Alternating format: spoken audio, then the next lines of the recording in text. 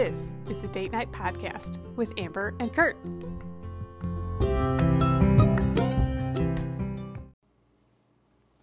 Welcome back to the Date Night Podcast. I'm Amber. And I'm Kurt. How are you? I'm doing pretty well. Yeah? Aside from the gloomy Ugh. spring one day, winter the next day. I did look at the extended I know forecast. it's going to be 80. And it's supposed to be 70s. Mm-hmm. So we're excited. Yeah, but I'm doing well. All right. Sweet. So I'm just going to jump right into this episode. Do it. So we talked about this a little bit a couple of episodes ago. We did. That we were going to talk about a podcast. And a podcast that we had listened to together, the season 1. But what we're going to talk about is season 2 of this podcast. Yes. And the podcast is I'm Not a Monster. That's the name of the podcast. It's season 2 of I'm Not a Monster. It is a BBC podcast, and I believe there's also a full-length documentary. Oh. I believe. I could be wrong. Like a BBC documentary? I believe so. On what platform? I don't know. I'd like to see visually some of this stuff. Yes. Oh. I believe this is the one. I'm listening to a couple of them, and one of them is a documentary, and I don't remember which one. Anyways. But, the journalist, is that who? I would say he's a journalist. Yeah. Is Josh Baker. He's kind of the one who's putting this together. So, so if you haven't listened to that podcast, this is your spoiler alert warning. Yes. But I would highly recommend listening to at least season 2. But season 1 was really good too. Yeah, season 1 they were both really good. They were both really good. And they're independent. Like it's not like season 2 builds on season 1. No, they're completely independent stories. Yes. So we're going to talk about season 2. You just got done listening to all the available episodes of season 2, correct? I did. I just finished. Yes. Just finished. And I was listening to them as they came out. Yes. So they've been out just a very short time. Like this isn't an old podcast. Yeah, the most recent one was like 2 weeks ago. Something like that. So the story is about I would still say she's a girl, named Shamima Begum, and she is a girl who left London at the age of 15 in 2015. So she was 15 years old, left London, and ended up joining ISIS. And it's kind of this like delve into like what happened, how did she get there? Because she kind of, in some ways, kind of disappeared off the map. Mm-hmm. And then resurfaced 4 years later when the ISIS regime kind of came down. And the caliphate fell. Caliphate fell. And so it's kind of like this Josh Baker just went into her story, like what happened, and there's a lot of background information that he digs into it, but it's her story, and she was a high schooler in London, decided to smuggle her and 2 of her friends. They left London, went to, took back channels into, Syria and Turkey to join ISIS. One of her friends was already there, and so she joined ISIS. And now since the caliphate fell, she is in a Syrian refugee camp. Britain has taken away her citizenship. That was a recent development in February of this year, of 2023. Mm-hmm. Britain ruled that she is no longer a citizen, and so they kind of have washed their hands of her. And so I want to get into that a little bit. But I would really just like to know, what were your initial thoughts? Like, I kind of hounded you to listen to this. You did. I really often. did. Often. Early and often. But, like, to be fair, we also have not talked about it. No, we've not talked about this at all. We've tried really hard not to talk about it until tonight. The only thing that I talked to you, Amber, about, so for the listener, the only thing we talked about is what I'm about to say, is that it was a roller coaster of emotion for me.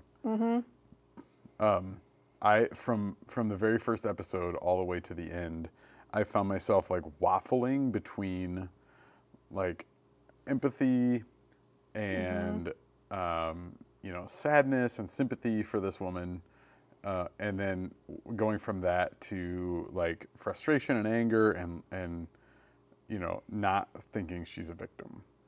Yeah, you kind of it feels like you traverse all of these emotions throughout the whole thing, because you, like, as you start getting the story, like more and more of the story, you start going, well, like maybe I don't think this way, maybe, because she would say that she's partially a victim, that she made a poor choice, but number one, she was 15.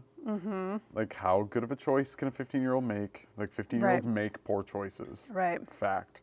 But then she'll also kind of say that she has been a victim of the media and a victim of ISIS and a victim even of her country.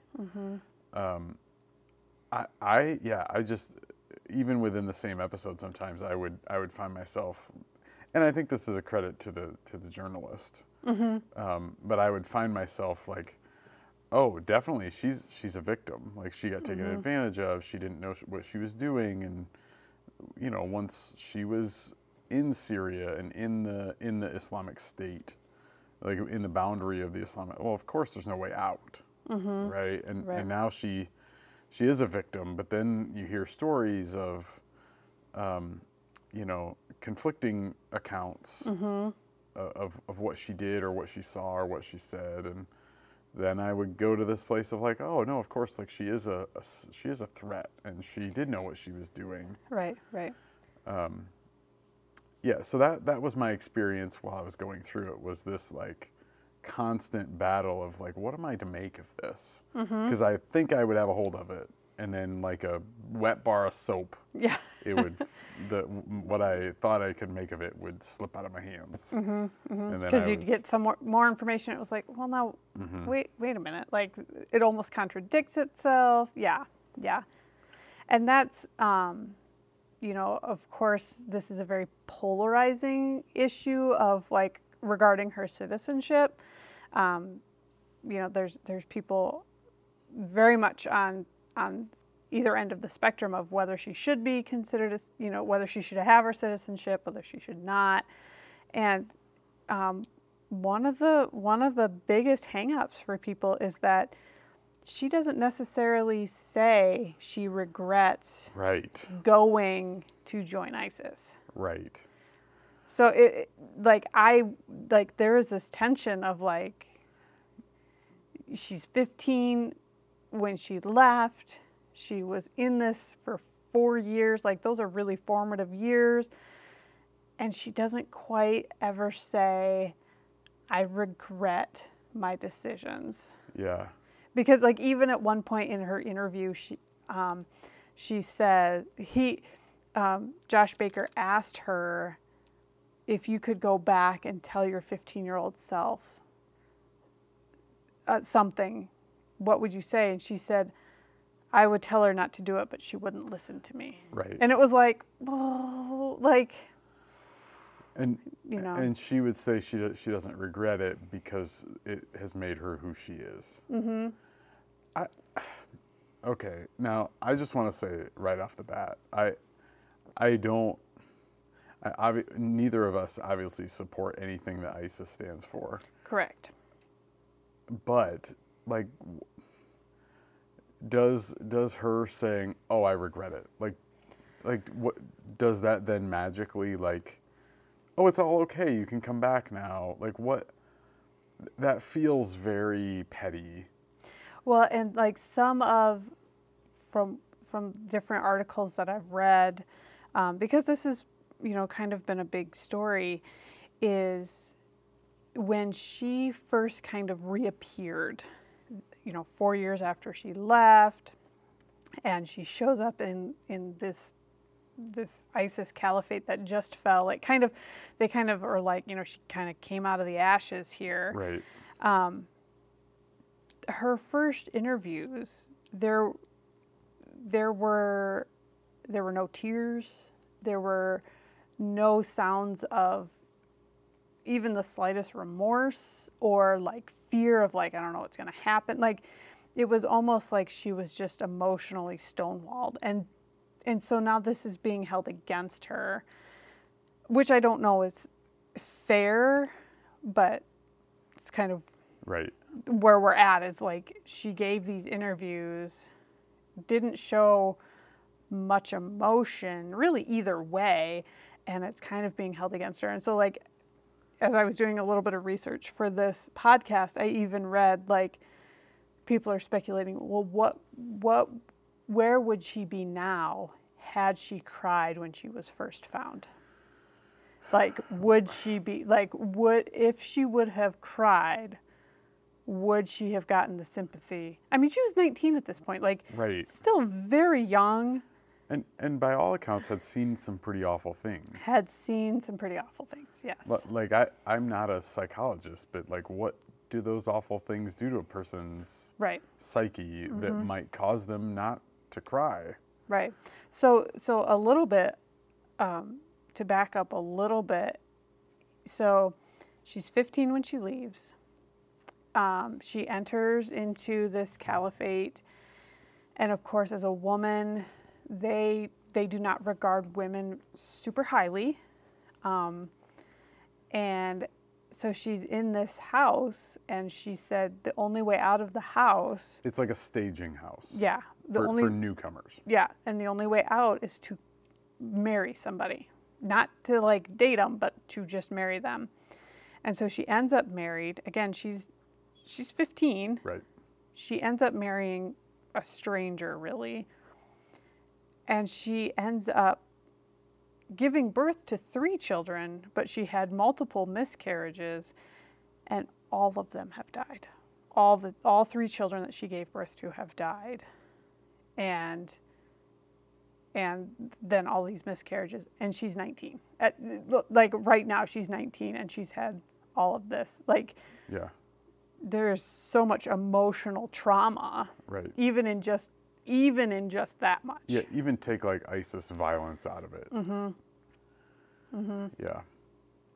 Yeah, again, I don't condone any of these actions, but I don't know that I love the justification, like, well, she didn't regret it and she didn't cry. Well, Right.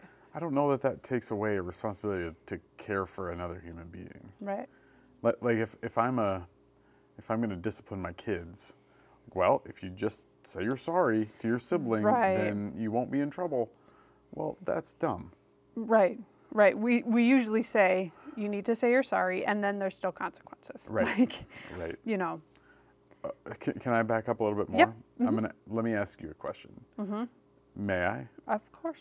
So one thing that we didn't share yet for the listener is that this woman and her friends saw some ISIS recruitment videos that made the Islamic State, and I learned a little bit, like, I've heard the phrase Islamic State. I didn't realize that meant like an actual bordered territory, like a state, like sovereign state, like like territory. Like a physical location. A physical location. I thought Islamic State was more of a nebulous like movement, but no, they It was saw more like a group of people, as opposed to like a physical location. yeah, Yeah.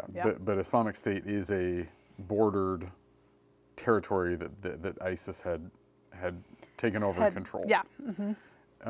This woman said that when she was 15, she and her friends saw these recruitment videos that made it look like sort of an Islamic utopia. Like a paradise. Like an Islamic paradise. Like this is like a place for Muslims and a place for Islam followers to come and be. Yeah, they showed like Parks. from like these parks in this beautiful city center and Yeah. yeah. And she said in the podcast when she was pushed on like, well, wait a minute, like what about all the other stuff going on? Like you saw these recruitment videos, but you didn't know about all these other like violent atrocities. And she said, no, I was 15. I didn't know anything about this. All I saw was this Islamic State utopia. What stirred up in you when she says over and over, I didn't know anything about violence? Yeah. That was where I went, oh, wait a minute. Like, did you see what you wanted to see?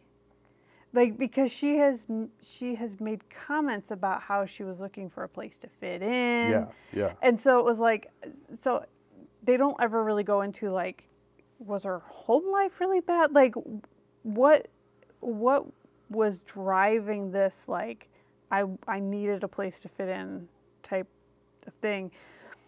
But yeah, like this, oh, I was 15, I didn't know anything. And I'm like, I have a really hard time. Like, this is 2015 that she left. So this is not a new, like, 2015, and then all of a sudden in 16 it became more intense. Right. So I questioned that. Yeah. And that gave me pause of like, I'm not sure about that. Like, you didn't talk about, like, you don't talk about any of this stuff in school. Right. Like, I had a hard time with that. I had a hard time believing it. I did too. I felt like she was just being dishonest. Yes. And so like it was like, well, did you just not want to know? And so like a little bit of like naivety, you don't want to know, or like you're just so desperate for something better, right, that you're willing to overlook. Like, and in the podcast too, this Josh Baker talks about like recruitment videos include some pretty awful things. Typically, right. Typically. Yeah. So even the idea of like, okay, you saw this one recruitment video online, which number one, I couldn't even tell you. Like, how do you find an ISIS recruiting video online? Well, and then she kind of alludes that her friend that had left like 3 months before her sent her that. Yeah. Which I didn't quite follow either. Like, that got a little weird for me of like, it looked like this great place that I could go and kind of be myself, and then this like this continuous, no, I didn't know that they were beheading people. Right. No, I didn't know they were persecuting. And then later he asks her about the like beheading, and she said, "Oh yeah, I saw one time." But like her reaction to it didn't necessarily fit what you would expect. And so then it was like, well, like, is she, like, emotionally, has she just been so traumatized that her mind just cannot react to, like, wait a minute, what did I just see? Like, yeah. And I guess maybe I asked that question because I'm curious, but in the question of like citizenship and what to do now, like, I don't know if any of that's all very curious to me. I don't know that it impacts or changes what I think should happen to her now. Right. But, so I do want to get into that, the citizenship thing a little bit, but I kind of want to back up again to... Sorry, I hijacked. No. We're bouncing a little bit, but it kind of all just ties in. But going back to, so Shamima and her two friends decide to leave. They've watched the videos, they've made their decision, and they go into like all of these details that these three girls went into. Like, they covered all of their tracks of, like, they left a single piece of paper, and it was a complete accident that they left this one single piece of paper with some notes on it. They learned, like, certain phrases. In Turkish? In Was it Turkish? Yeah. They bought tickets. They knew exactly, like, what stops they had to do in order to get smuggled into, because they did have to get smuggled into, is the right word, into the Islamic State. And so into Syria. And yeah. And so it was like this very interesting, like, okay, you did all of this research, you paid for these tickets, and you did all of these things, and yet you didn't really know what you were getting into. Like, it doesn't quite add up for me in my head. Yeah. But the other thing I thought was interesting is, so they had this one friend, and their names are so similar. Shamima And Shamina. So Shamima. Yeah. But Shamina was the friend that left before. And when the police were starting to investigate her leaving, I thought it was interesting how there were all of these, like, the school did an assessment, the police were kind of doing assessments on these 3 girls that end up leaving.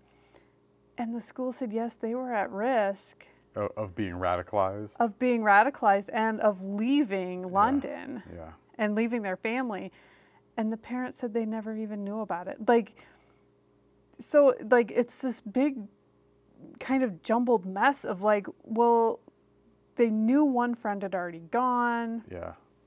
And the police are looking into it, and the police are like, oh no, they're not going to go. And the police is like, or the school is like, yeah, I think they're at high risk for this. And the parents are like, we had no idea that there was that, like. Yeah. And so I just thought that was kind of an interesting. So then it's like, okay, so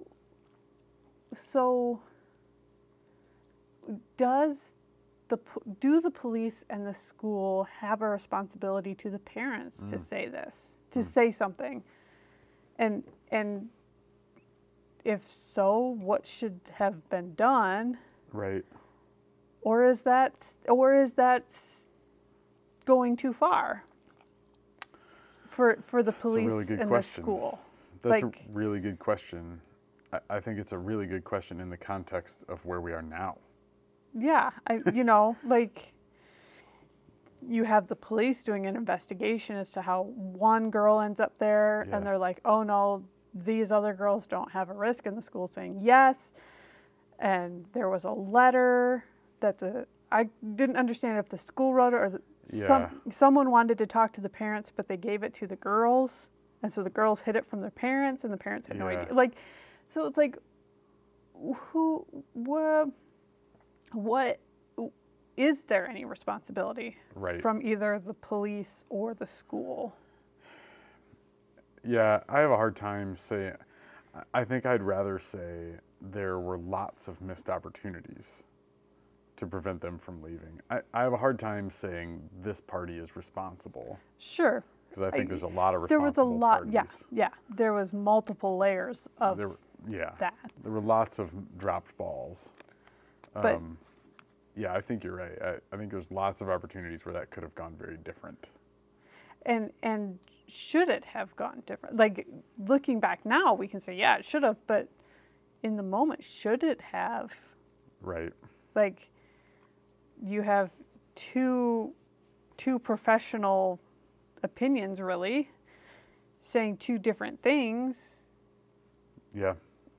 Should they bring it to the parents and say, hey, look, we see this? I mean, they're 15. I don't know. Like, it's a good question. So then I put myself in those parents' shoes. Like, did the parents miss Because they don't ever really go into the family Never. side of it, of like, my biggest question was what was driving her Right. to ISIS? Like, I feel like there had to have been things that pushed her to seek more than what she Right. had at home.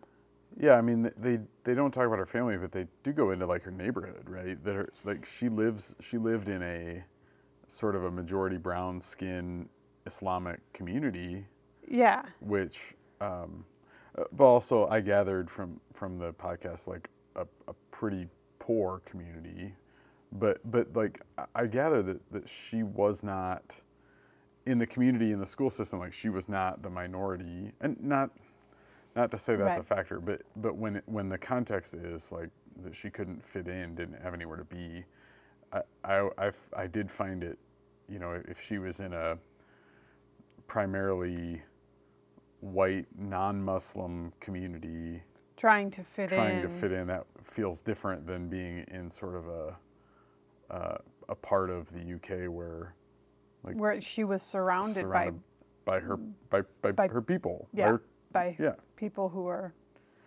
very similar to her. So but they never did go into the family. But Yeah. yeah, I don't know. It's good. It's a good question. Yeah, that was just like what, and and I, try to put myself in the parent shoes of like, would I say school? I expect the school, like, would I have an expectation of like, hey, school, you see this, like, I think we would want to know. I don't Right. think we would be upset if the school told us. right, I think a couple of years ago, I probably would have said, geez, parents, how do you not know this? But now with a 13-year-old with the internet, I'm like, geez, I have no idea what we don't know. Right. Like, there's any number of things that we don't know that Right. parents with access to the internet, like, geez, it's just not that easy anymore, you know? right, and like, these, when the girls decided to leave, like, they told their parents they were going to go study. Right. Mom dropped her off at the bus station like usual. Like, they covered their tracks. I have a hard time. Again, we're gonna come back to the other side of my opinion when we get to the end of the story and where we are now. But like, this is the part of the story where I'm so skeptical. Like, I want to believe this woman, but You want to say, yeah, she was kind of lured there, but my goodness, like the amount of work that they had to do, that she says they just did on their own. Like, do you know how to buy a ticket to get to Turkey? no. Do you know how to contact a smuggler? Right. Like, there's no way. Right. And then how, like, when the police started asking the girls about their other friend that had already gone, Shamima, she's like, "Oh, I thought they were going to figure it out." Like, Shamima kind of gave this like, "I thought they were onto us. I thought they had figured out we had bought the tickets." Oh yeah, so that's why she's like, we can't back out now. We have to go because they're onto us and we're gonna get in trouble. Yeah, yeah. Yep. And but then it was interesting this Josh Baker asked her, so you're trying to be prepared to go into a place you've never been. What was something that you took with you? And she said candy. Lots and lots of candy. Yeah. Which is so weird. Which is like, to me, that's like, okay, like, that's your 15-year-old self coming out of, like, you're not planning forward. You're saying, oh, I'm just going to bring candy. Right. Because I know that candy isn't always available in where I'm going. It makes sense if you're 15. Right. It doesn't make sense if you've just contacted a smuggler and set up a path to Syria. Right. Like, it just doesn't add up. It just doesn't add up. Yeah. And then, like, to think, oh, I have to be able to get smuggled into this place. Why would that be? Right? Like, it doesn't. Right. So then I'm like, well, she's 15. Like, how many 15-year-olds would be able to think through that process? I mean, I'd like to think most. Like, I don't know. like smuggling, back channel, hiding. I mean, I don't know. Like, I don't even know, like you said, how many 15-year-olds can think through that process. I don't even know if you have to think through. I feel like it's a think and notice at all. Yeah, I don't. It's just an interesting Yeah, piece. yeah. So, you know, she does say at one point, like, that she kind of makes contact with a sister that was still in the UK, and talked about how she wanted to get out, but then couldn't, or was too afraid to. Yeah. So, yeah. Well, like they had a plan to get her out. She would hop in a cab Yep. and just kind of disappear, but there was also just as much possibility that she'd hop in a cab and she would get executed for being a spy. Right. Right. So, Yeah. yeah. Okay. So, excuse me. So let's forward a little bit to. So she shows up when the caliphate falls. She's been gone for 4 years. And so when the caliphate fell, they took all of these survivors and put them in these refugee camps in Syria because nobody really knew what to do with them. Right. And so she has been in some form. She's been in like 2 different refugee camps, which are not, they're not great. Like, it is tense and it's not great, dangerous. And so she's in this camp and she wants to return to London. She wants to come back to her family. At that time, one of her children were still alive, and she wanted to come back. She was pregnant, right? She wanted to come back and have a baby in Yes, the UK. yes. She had one child, I don't remember, but she was pregnant. And so she was kind of making her case, trying to get to come back. And Britain said, no, you can't come back. And then they stripped her of her citizenship. So she definitely could not come back. Right. So now she is in limbo because her citizenship in Britain no longer exists and no other country will take her. Right. So she is literally stuck in a refugee camp with nowhere to go. And there's obviously there's a lot of controversy on whether she should have had her citizenship stripped, whether she shouldn't have, et cetera, et cetera. She ends up having the baby. After a while, the baby ends up dying. She's still in this refugee camp. And she is also aware that some of the women that she's with have returned home to the countries in which they were citizens of. So what were your thoughts as you heard like this whole citizenship? Some are returning back to their countries. She is not. Like, what kind of where are you landing? Well, there's a lot in between there Yeah. that we're leaving out because there's debate on. Well, what there's not debate on is that those 4 years are pretty awful.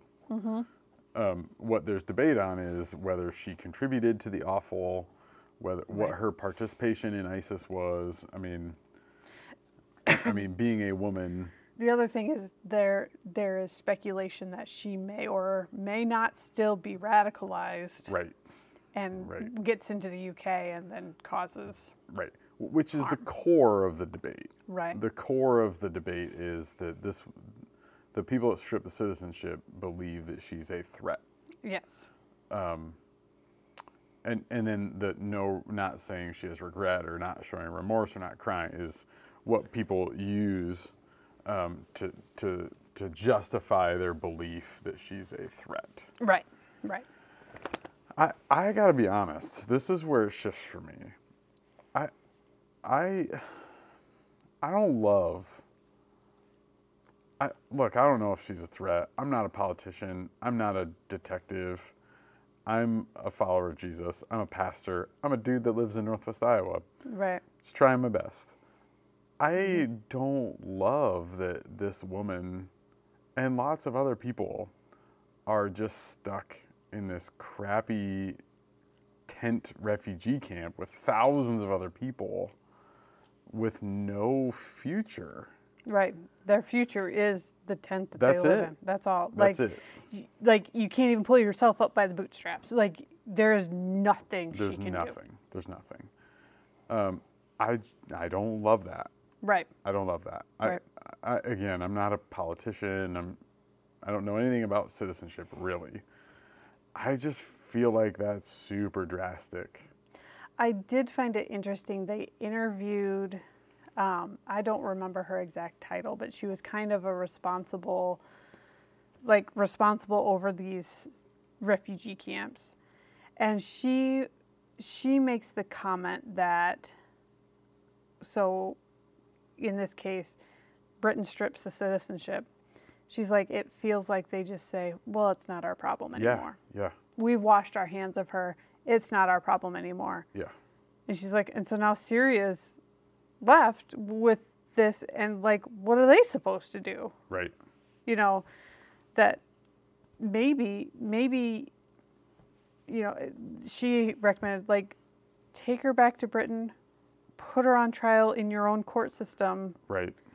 And serve her time there. You know, like, Yeah. help us out a little bit because, like, there's just nothing, you know, like, what is Syria going to be able to do? Yeah, and Syria's not a great place either. Syria doesn't have the manpower to handle this crisis Right. with other things going on.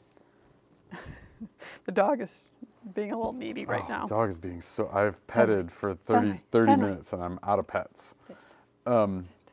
So, yeah, I mean, again, like I feel like I can only look at this with the worldview that I use. Sure.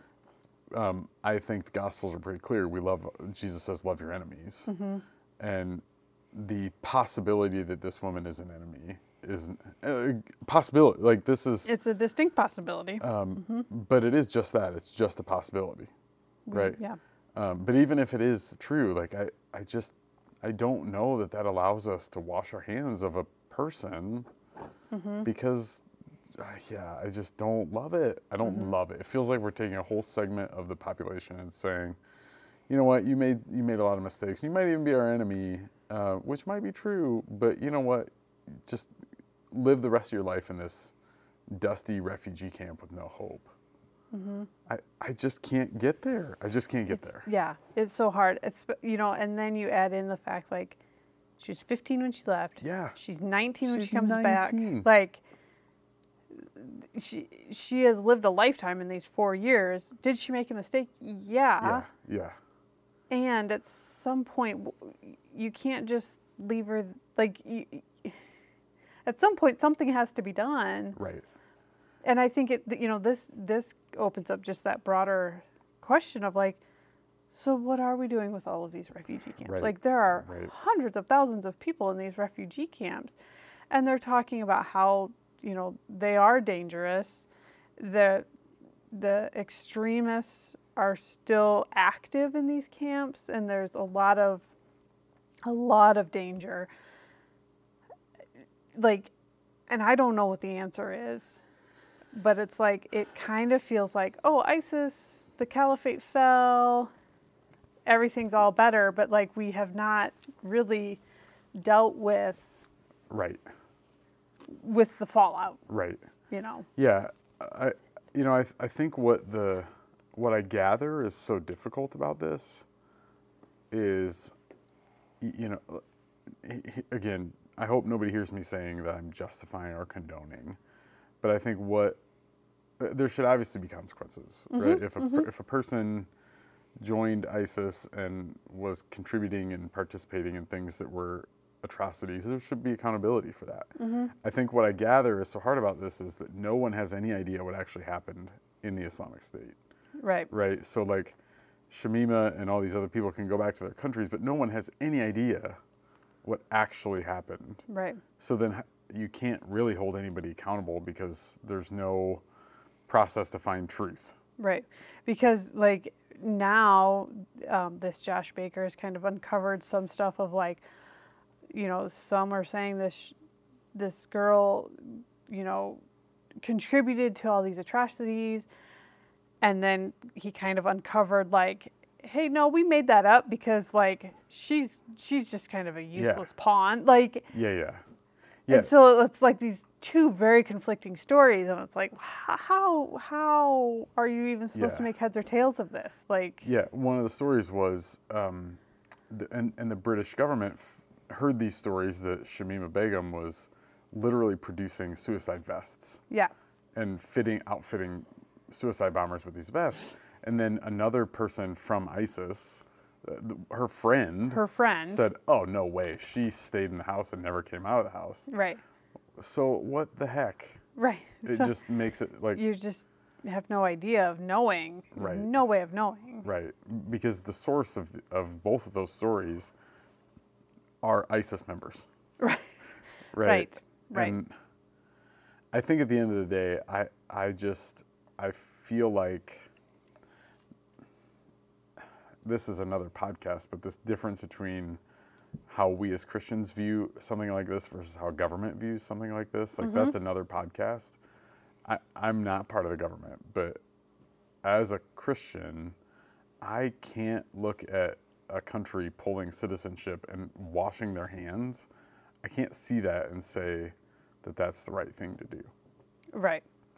With knowing that there's no path forward for this person. Right. Like you washed your hands of them. There's no path forward. I don't think anybody involved in this and other cases, I don't think anybody involved in making that decision gets to ever say, you know what, I'm out. Done. I'm done. Yeah. I've done everything I can do. I'm done. Not to say that she isn't. Again, not to say she's off the hook. Right. There's still consequences that she needs to be responsible for. Like she still has to pay, as one of our friends have said before, like she still has to pay the bill. Yeah. There is still an accountability for her actions. Yeah. But to just say, well, your consequences, you just have to stay in this refugee camp for the rest of your life. Like she's 20 years old. Like, right. She's 20 years old. What is she supposed to do? Yeah. I would call this injustice. Mm-hmm. I feel like the answer here that the UK has come to is we're going to pull this and then we don't have to worry about it. Right. I don't think that's justice. Right. I think that's a cop-out. Mm-hmm. And then to just say, well, it's on Syria. Like, right. They're in there, like, yeah. And I don't know what the overlap is here, but, we years before now, like, the Syrian refugee problem has been like, this isn't new. Mm-hmm. Mm-hmm. And the same problem persists of like, well, nobody has any papers. Nobody has passports. You can't right. vet, like. Because even this Shamima Begum, like when she entered the Islamic State, they took all of her passports. Right. They took everything. And so, like, well, what do you know? Right. I just still don't think that's a good enough reason to say, you know what, Shamima Begum, you are not worth. Right. You're not worth our trouble. Mm-hmm. Because I feel like that's what we're saying. Yeah. It's clearly a bigger issue than just this one story. This story just happened to help shed a light on it for me, at least, of like, I hadn't thought about those things, like when the caliphate falls, like what do you do with all of these people? And like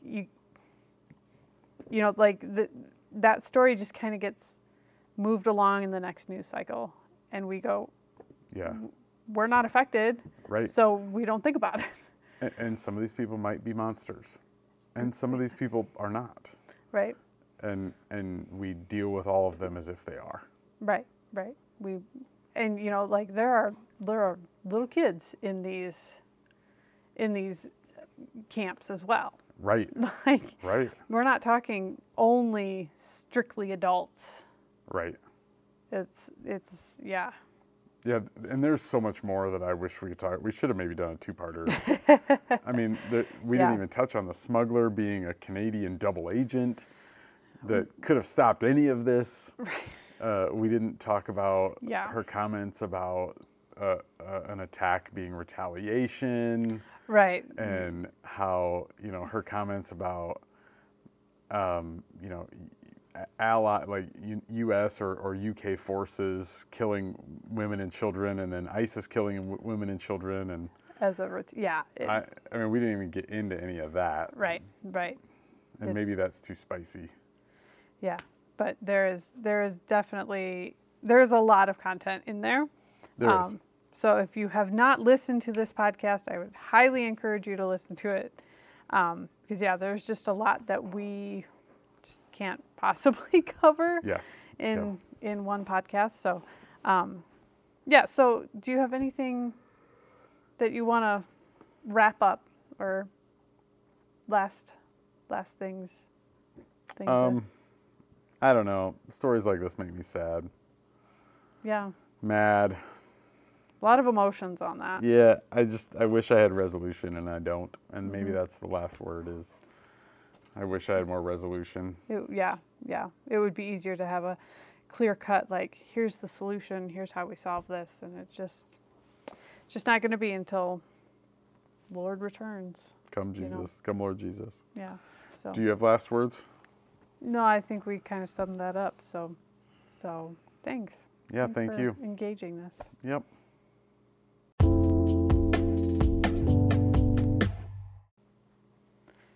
So, Kurt. So, Amber. What you reading? I knew you were going to ask me that. You know how I knew that? Why? Because you told me. And we do this every podcast. Well, I read a book. I've been done with this for some time. This is a shout out to a friend of ours who recommended a book called Project Hail Mary. Okay, yeah. I have started this book, and I have... There's a little bit of shame in that reaction. So, Project Hail Mary, I honestly don't remember the author offhand. We're not sitting near the book, but it's the same author that wrote The Martian. Andy Weir? Weir, W-I-E-R, is Something that right? like that. I couldn't remember the first name. I think it's Andy. I think it's the same guy that wrote The Martian. Yeah. But it's a sci-fi book. The sun is running out of energy, and there is like a last-ditch effort by the U.S., a Hail Mary, to try to figure out why the sun is losing its power and how to fix it. It is very good. I have started it, and what I have read so far is good. Very, very good. It's very long, but it's very good. So big shout out to the person who recommended it. You listen, you'll know it when I say it, but thank you. It was very good, and I want you to read it because I think you are very much going to like it. Yeah, I just need to find a little more time to be able to read, but yes. I'm in this process where I'm oscillating between, is oscillating the right word? I don't know. What are you going to say? Well, you don't know? Can't read my mind? I don't know if it's the right word. I don't know what you're going to say. I don't think oscillating. I'm going back and forth. I'll read a fiction book, then a book that like... Alternating? I'm alternating. Oscillating feels like something you do in science. Oscillating as a fan. That is also a fan. Anyway, I'm alternating between fiction and nonfiction, and that was a very good fiction, and I'm looking for my next fiction book. So if you have a fiction book that you would want to recommend to Kurt, comment. Or text me. Or text. I prefer something kind of sci-fi. No. Or sci-fi adjacent. Just let him recommend you a book. Okay. Fiction, please. Amber. Yeah. What's reading? I actually have 2 books started, and that's why I have finished neither of them. But I'm working on the Rethinking Life book by Shane Claiborne. I never get his last name. Shane Claiborne. Claiborne. You talked about this book a couple of podcasts ago. I did.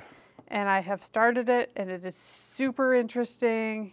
brought up some really interesting things. I have not finished it yet, but as soon as I do, we're having a podcast on it. So It's true. Which will probably be kind of spicy.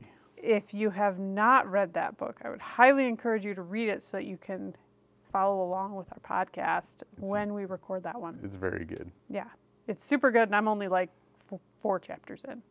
So, yeah, it's very interesting, very thought-provoking. So, yeah, that's what I'm reading. Okay. Awesome. Well. Wait, did you say you were currently reading a couple books? Uh-huh. You only said Rethinking Life. I'm Project Hail Mary. Yeah. Okay. That one I've got started too. Okay, sorry. See, I like to listen to audiobooks, and neither of those books are available in audiobook. The Spanish version's available in audiobook, but well, nothing's I available can't- on our free apps. I suppose if we wanted to pay, well, that's true. I'm sure they're on Audible, but we are cheap. Yeah, I don't like doing that. Nope. Not when I have a library available. Support your local library. Support your local library. Okay. Anyways, Okay. that's all I got. Until next time. Until next time.